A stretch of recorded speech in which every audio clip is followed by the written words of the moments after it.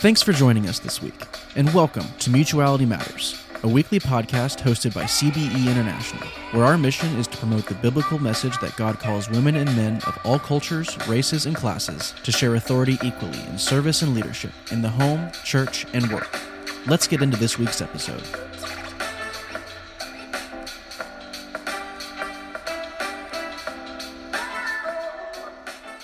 Welcome to this week's episode of Intersectionality. I am your host, Reverend Dr. Angela Raven Anderson. In this segment, we explore how our understanding of God and who God is calling us to be is informed at the intersection of race, gender, and religion.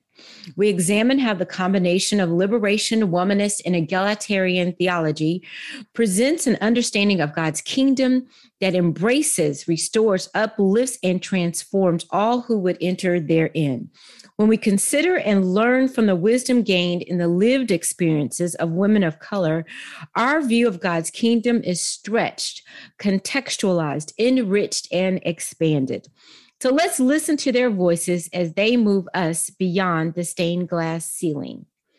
Today, we are so excited to welcome to our broadcast Reverend Dr. Christy Woodbury Moore, who is a licensed and ordained minister in the Baptist Church, and she currently serves as the Assistant Professor of Spiritual Formation and the Director of Supervised Ministry at Memphis Theological Seminary. She attended Tuskegee University, where she graduated with a Bachelor of Science degree in Chemical Engineering, and she also holds an MBA from the University of Minnesota Carlson School of Management. Dr. Moore was the Class 2012 Samuel DeWitt Proctor School of Theology valedictorian at Virginia Union University, where she received a Master of Divinity degree, and she also holds a Doctorate of Ministry degree from Virginia University, which focuses on the unique experiences of African American women. Dr. Moore is committed to the healing of the Black community through empowering Black women to live out loud. Titled, Give Me My Stuff, A Defense of Black Womanhood, Dr. Moore's dissertation is a womanist exploration of the use of non-conventional sources in connecting with the lived experiences of Black women. Dr. Moore shared her life with her husband, Reverend Dr. Michael Moore, who is the senior pastor of Metropolitan Baptist Church in Memphis, Tennessee, and their son, Michael Moore II. Please help me in welcoming Dr. Christy Woodbury Moore. Dr. Moore, how are you? I am well. Thank you for having me. We are excited to have you here. So help our audience get to know just a little bit about yourself. I think you're a native of Jackson, Mississippi. Mississippi. Okay. So tell us a little bit about that. Let's see. I was born and raised in Jackson, Mississippi. I'm an only child, reared in the Baptist church. Once I got my engineering degrees, then I went to Minnesota, lived there for almost 7 years. Yes, a Mississippi girl. Wow. In Minnesota. St. Paul, Minnesota. Lord on the way mercy. there, my mom was riding with me there. And she said, "What is that white stuff on the side of the road?" I said, "Ma, I think that's snow." She said, "You sure you want to do this?" I said, "Yeah, I think I'm all right." So for 7 years, I lived in Minnesota until my call to ministry accosted me. Well, and let me say how we say in the South, bless your whole soul. Right. So I don't know, you ran down my resume, but I have to also ground you in the fact that I am a Black woman. I am a wife to a pastor. So in the Black church tradition, I am a first lady. Okay. I am a mother of a now 7-year-old. That's right. Pray my strength in the Lord.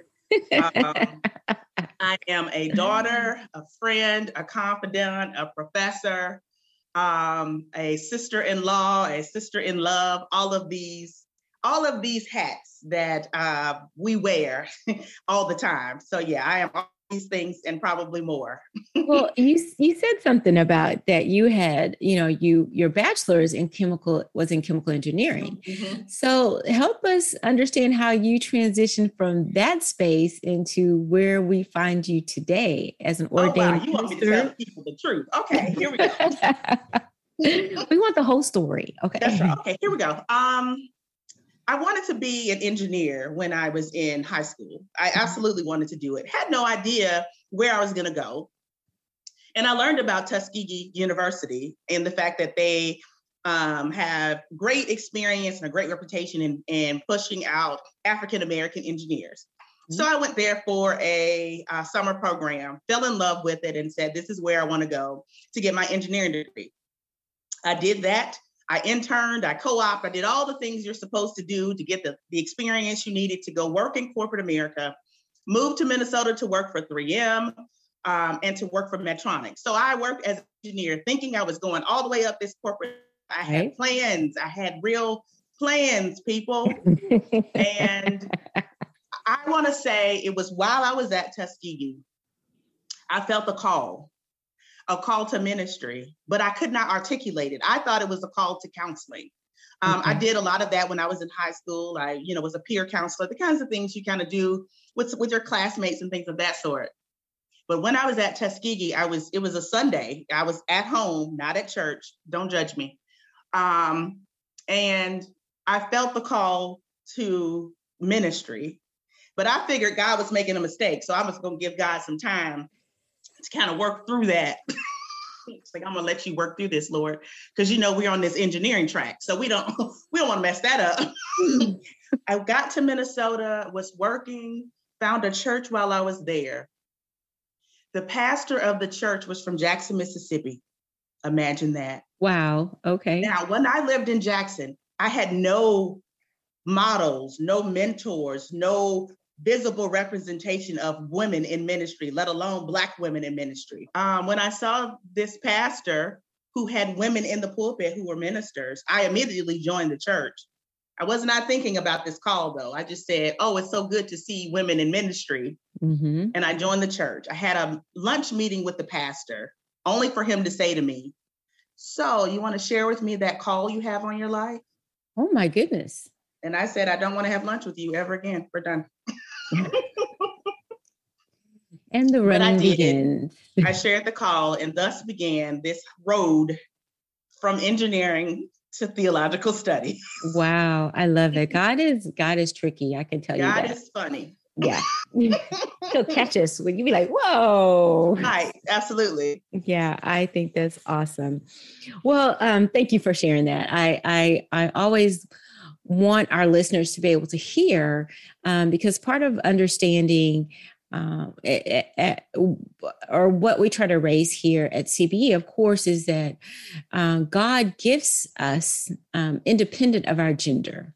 Mm-hmm. And but for women, particularly as more and more are coming into ministry, our experiences as we enter into this world of vocational ministry is often very different than our male counterparts because, like you said, many of us lack the role models or the familiar support to move forward. And so sometimes the journey can be a little bit dicey or it's not as clear. It's not as clear. Yeah. And lonely. Yes, absolutely. And lonely. So I wanted to talk to you really, though. I was intrigued by your work, your research that you did for your doctorate and your dissertation that you put together titled Give Me My Stuff in Defense of Black Womanhood. Can you explain what led to that topic? Oh, absolutely. So while I was getting my DMin, of course, a part of the process, of course, to have a project, a practical work that you can do with a church or with a community organization. And I was actually at an event with a friend, and I was trying to figure out, I wanted to do work around Black women, but I was really trying to dig into deeper soul work with Black women. I was at some event, and a woman stood up and she read the poem, Somebody Almost Walked Off with All of My Stuff. As she was reading the poem, I was saying to myself, this is it. I want to use this poem as a way to dig into the experiences of Black women. Now, for those who may not know this, Nodazoki Shange, this is a part of her For Colored Girls work. Mm-hmm. So it's a Courier poem. And so this was one of the poems within that work. somebody almost walked off with all of my stuff, which really the thesis of the poem is that the woman is reflecting on experiences in her own life where tangible and the intangible was almost taken away. Gotcha. And at the end of the poem, she comes to this resolve that you can't take my stuff. I have to give it away. And so she is reclaiming her stuff. So in my title, Give Me My Stuff, I am actually talking about all of the stuff that women, and particularly Black women, oftentimes are taken away from them, or we have allowed to be taken away from us. And so I'm saying we need to get that back. And so in defense of Black womanhood is saying, okay, as a Black woman, I'm about to use my voice and everything else I can so that the things that belong to me remain with me. Okay. So can you dive into that a little bit more? So what were some of the things that you kind of raise up in your work? So one of the things we talked about is our narratives, the stories that we tell ourselves, the stories of our lives, some of the insecurities that we have. And so one of the exercises we did was really kind of taking a look at what are some of the things you can say that has been taken from you or has been threatened to be taken from you. And many of the women said, my time with myself, my own voice, my ability to make my own decisions, my integrity sometimes. And so when we dug and we learned that sometimes family takes our time. Right. Oh, because you are the daughter, you're supposed to, right?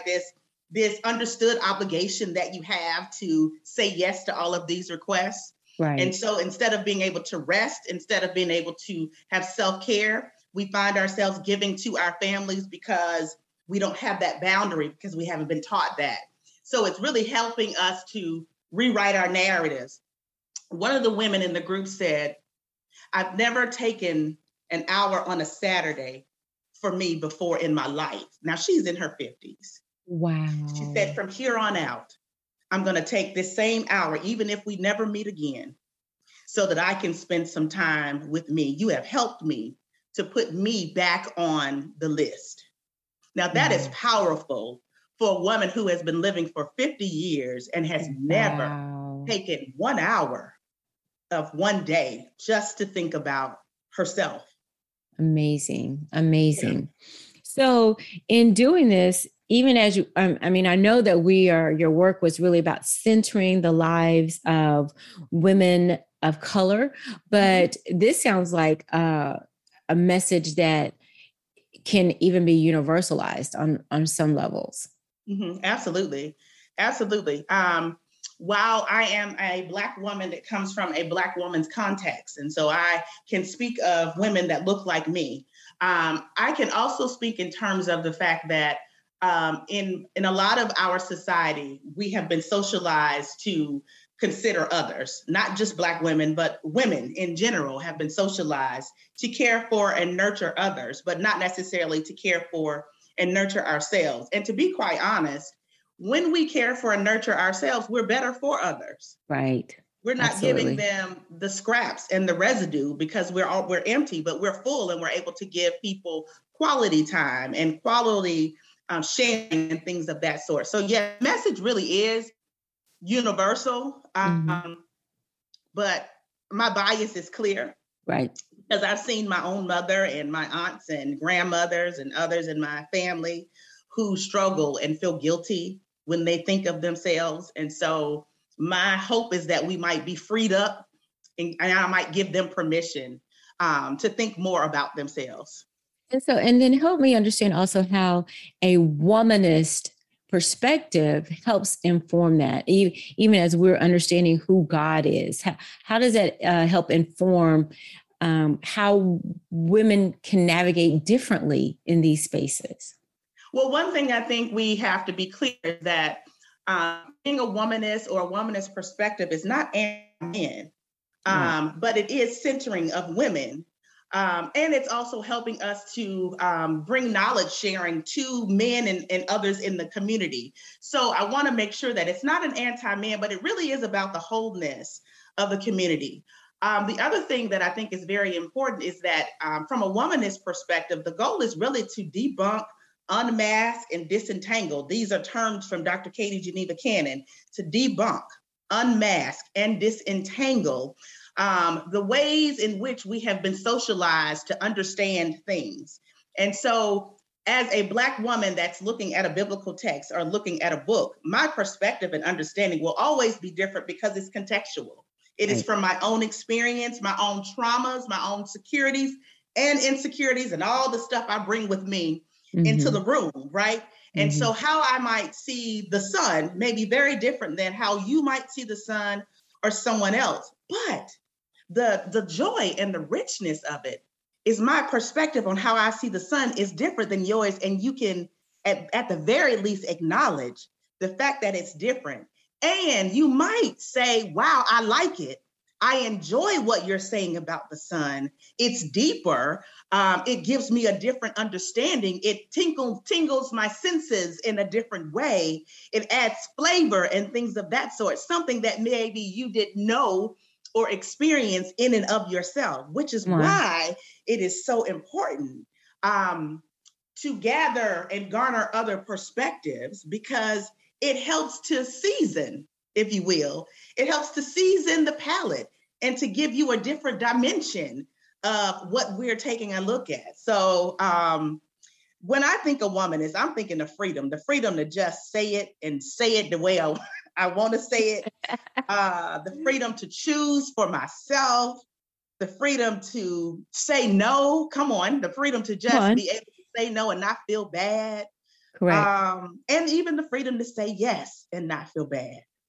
Well, and Dr. Renita Weems was on the show early, and I remember one of the things that we talked about was the importance. You are part of the academy of lifting these voices so that they're not just an alternative or a fringe perspective, but they become that they can sit along and stand with what we would typically consider the more normative views and theological perspectives that are put forth, that they are valid and valuable.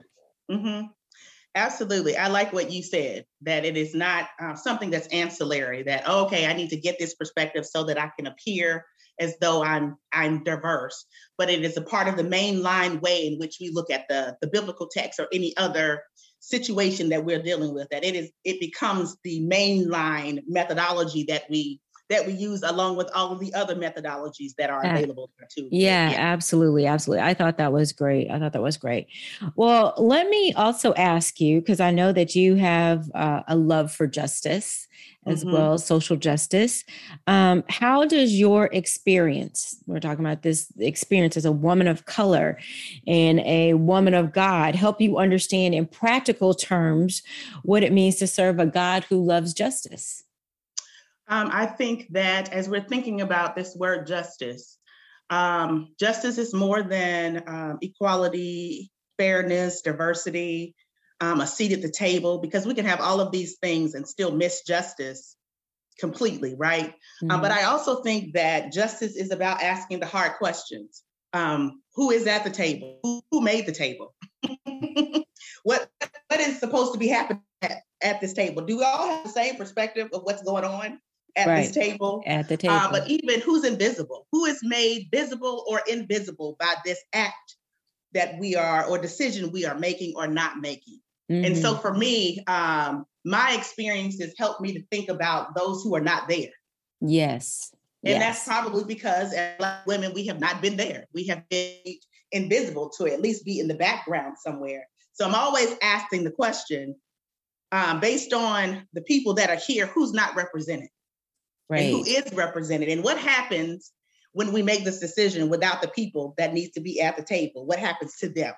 Yeah. Right. And so practically, when I'm thinking in terms of that, it's even bigger than just advocating, but it's really asking the hard question, like, am I complicit?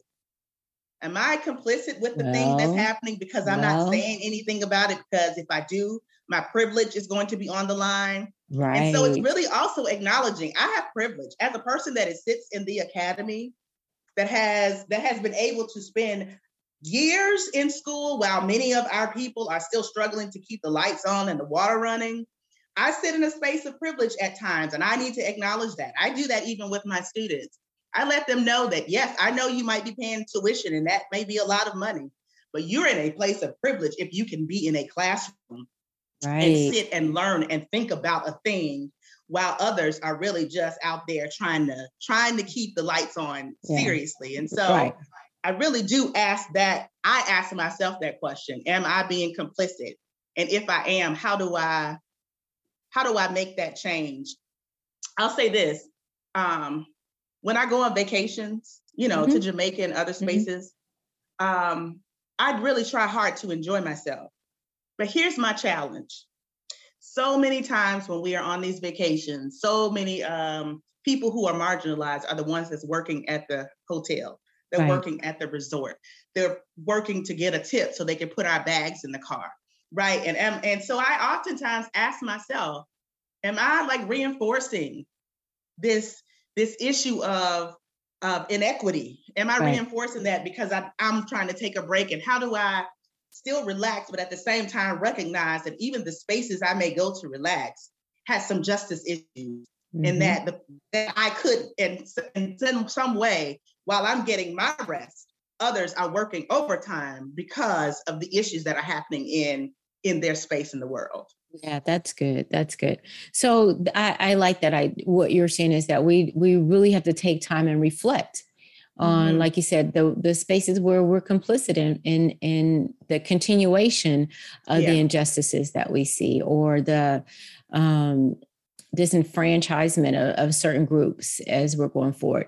And, you raised a really good, when you talked about this idea of putting your own privilege at risk, that really kind of is an interesting space, because I find that sometimes I think women wrestle with that maybe that they've managed to come into a space and they personally feel like they have a certain level of acceptance. They've achieved something where, for whatever reason, they're there. Other women may not. They may be the only one, but they're there. And what is that book? When and Where I Enter, the Whole Race It Enters. Yeah. And so you come in there with that, but there's still you're carrying that additional burden of how to bring others to the table. Yeah. As you're talking about justice, I think of the other question that I think is something that we probably don't consider. It is, where am I supposed to participate in God's justice? Am I the one that needs to be on the front lines? Is that the role that God is inviting me to the front? Or is God inviting me in the back room where I'm behind the scenes making things happen? Where in this process am I supposed to participate? Am I supposed to be the one at the table? Or do I just talk to the people as they're walking in to the table? Like, who am I and what position do I play in this? And sometimes we think that we're always supposed to be on the front lines with the picket signs, right? Well, there are some that are not. I remember reading in Cicely Tyson's Just As I Am. She wanted to go fight. She wanted to go and get into the movement. She had a conversation with one of her mentors, and her mentor said, they are going to kill you and you will not be able to fight. They are going to take you out. And she said to herself in that moment that I'm going to use this platform in entertainment to make that happen. I'm going to take the roles that build up and uplift and tell the truth about our people. That's going to be my way of fighting for justice. And I thought, when I read that, we do have to figure out where God is placing us, right? And not feel as though the front lines is more valuable than being in the classroom, right? Right. And so knowing where you're supposed to be and being secure in that space and really, really flourishing in that space I think God would be pleased if we could find our fit and really. Yes.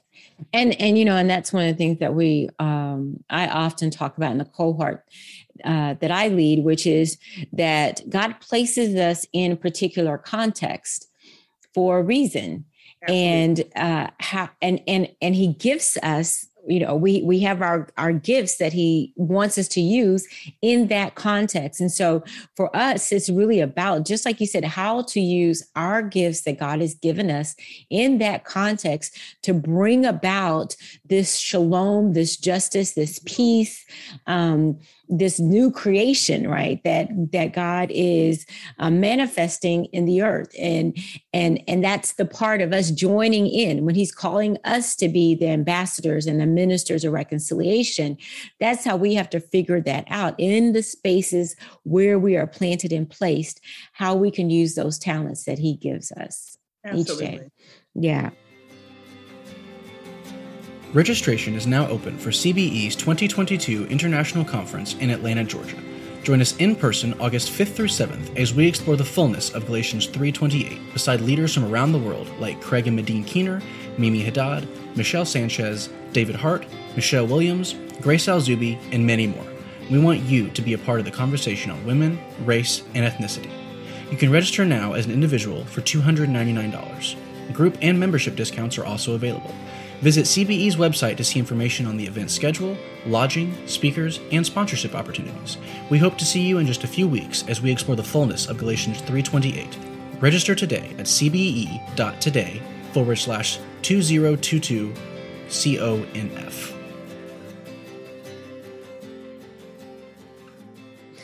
Well, I also noticed that you serve on the board of an organization called Equity for Women in the Church. Can you tell us a little bit about that?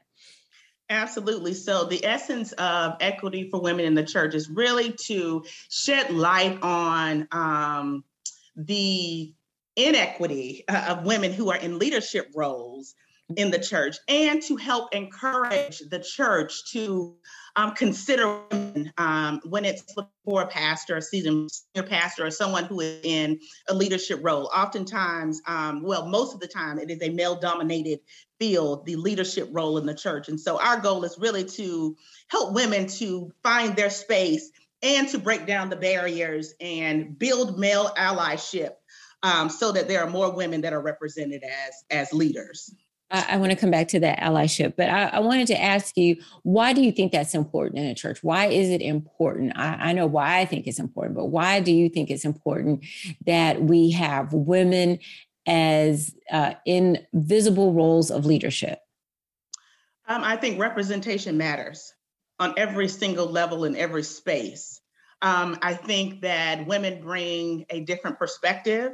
I think women are intelligent and smart. I mean, I'm a woman, so women are intelligent and smart. And to be quite honest, Black women have been saving lives since about 5 o'clock this morning and every morning. So if they can save lives as early as 5 o'clock in the morning, they definitely can do some work of saving in the church.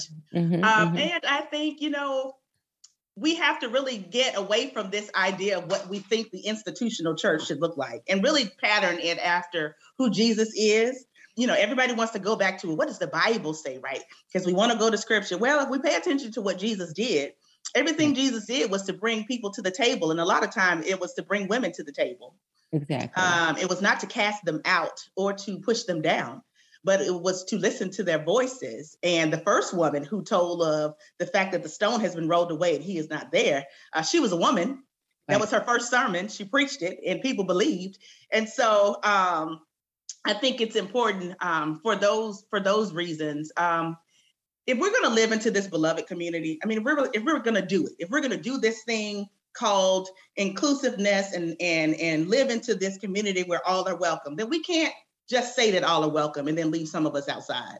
Right. We have to mean that all are welcome. And that means when it's time to do searches for pastors, then we have to take out that line that says only males. We have to really do better.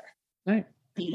And then I think on I don't even know if it's a personal note, I think sometimes our challenge with women in ministry is really a challenge we have with women, period.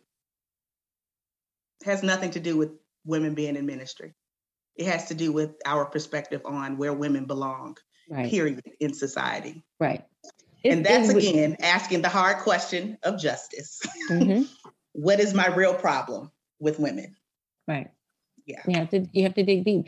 But unfortunately, some of that comes from the theological teaching, traditional absolutely. Of the place of the woman in the home or those kind of things. And so it just continues to permeate in all of these spaces without really taking a look at what's presented in the scriptures that tells us that there is no male or female. That's right. In the body. That we all are free and we all are gifted. And God expects us to lead and serve according to how we are gifted, not according to our gender. Yeah. So, but you also mentioned the importance of allyship. We've hit on that a little bit once before in this program, but talk about that a little bit more. That is very important in a woman being able to progress in her call as a leader in any spaces, where there's academic or in the church, either way. Talk about that a little bit. Well, absolutely. I mean, we all need allies, those who are a part of our support system, those who advocate for us, but not just for us, but for those like us. And so allies are necessary. I'm a part of this committee that's with the Equity for Women in the Church. And that committee is on understanding who our male allies are and asking them to give public support, to give a quote or something of that sort that lets others know that they support women in ministry. And one of the things we've learned, even in our research, is there are three types of allies or people. There are those who do not support. Okay, we know that. There are those who support, but they haven't said it publicly. Okay, and then there are those who support and say it publicly. Right. And we have come to grips with that. That's real. And it is hard to change the minds of those who do not support. That is a longer road. Right. But there is some room, some promise in talking to the ones who do support, but may not say so, right? So then there's this question of privilege. What happens when I say it out loud? What happens to my group of guys that I go hang out with? What happens to my minister society that I'm a part of? And can I come to that knowing that I support women and I'm saying it out loud? And so I know that there are those two types of allies, the ones who are going to say it out loud and those who do not. And so we're working on that middle group. Okay. Working on that middle group, just trying to see what is it that we need? Do they need to speak to more brothers? What needs to happen? But I think you're right in terms of the need for allies, because it's a male-dominated field. You're going to run into men who could be blocking, your way into the space. Mm-hmm. And so you'll need others who are probably men as well in that space that can advocate for you and bring your name up when the list is full of males. Bring your name up and continue to bring your name up, and they're not afraid that they'll lose their church or their status and things of that sort. So and that's, again, when we talk about those power dynamics and privilege, mm-hmm. and like you said, the willingness to share power, the willingness to use your power for those who are not in that same space, to bring them into that space. And so that's great work. That's great work. Well, we are getting close to the end of our time, but I wanted to ask you this. This is a question that we often pose to many of our guests. And particularly as you're talking about the narratives, we need to hear the stories of women of color and helping them find their own voice. One of the things that always interests me is, as you kind of reflect on your own journey, your life, what would you say that it has taught you about who God is and who God is calling us to be? Wow, that is a loaded, large question. Shame on you. As I'm thinking that God is inclusive. God is strategic. God is a community builder. God is a partner. And so God is calling us to be strategic. God is calling us to be inclusive, to be a community builder, and to be a partner with God. Oftentimes we think that God's going to do this over here and I'll just sit, but God is inviting us partner with God to make things happen. And so God is there is a witness of God, that God is not this far away, but God is right here with us in the journey, not just watching us as a spectator with popcorn. No, God is with us and is strategic in moving out obstacles and moving things. And so we too need to be a with kind of person, not just with God, but with one another. That we have to really embody a witness. And in order to embody this witness, I was reading Pedagogy of the Oppressed by Paulo Freire. Mm-hmm. And one of the things he talks about in that book is that in order to understand the struggle of the people, you cannot be far away. Sometimes you have to move into the community with the people. Yes. And then you can't just start changing stuff because that's what you think that they should happen. Right. But you got to understand, why do the people do this the way that they do? There might be a rhyme and a reason to why this is the way they do it. And so once you understand that, then you can better understand what the people need versus you think you know what they need and you give them some stuff that they're not going to use. And so that's part of that witness, that it is more than here are some sandwiches and I can check my charity off for the week because I gave you some sandwiches, but it's not just inviting them to your table, but you getting up from your table and going to theirs. Oh, I like that. People don't want to get up from they don't want to get up from their table. Wow. Right? And I'm thinking about this because, we just had, we've had some rough weekends and we've had, of course, the horrific mass shooting again. And of course, that is particularly tied to, race and extremism. But even beyond extremism, right? When we just talk about the issues on a daily basis of how we relate to one another or people who are other than we are.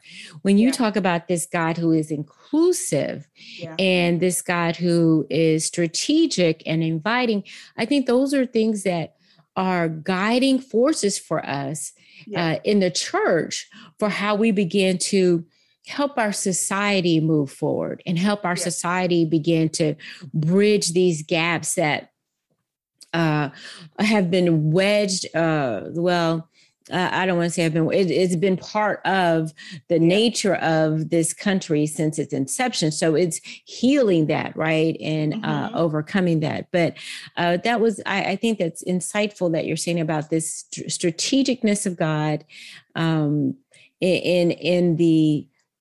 even in the dissemination of the Spirit, right? Is so that the greater works can occur.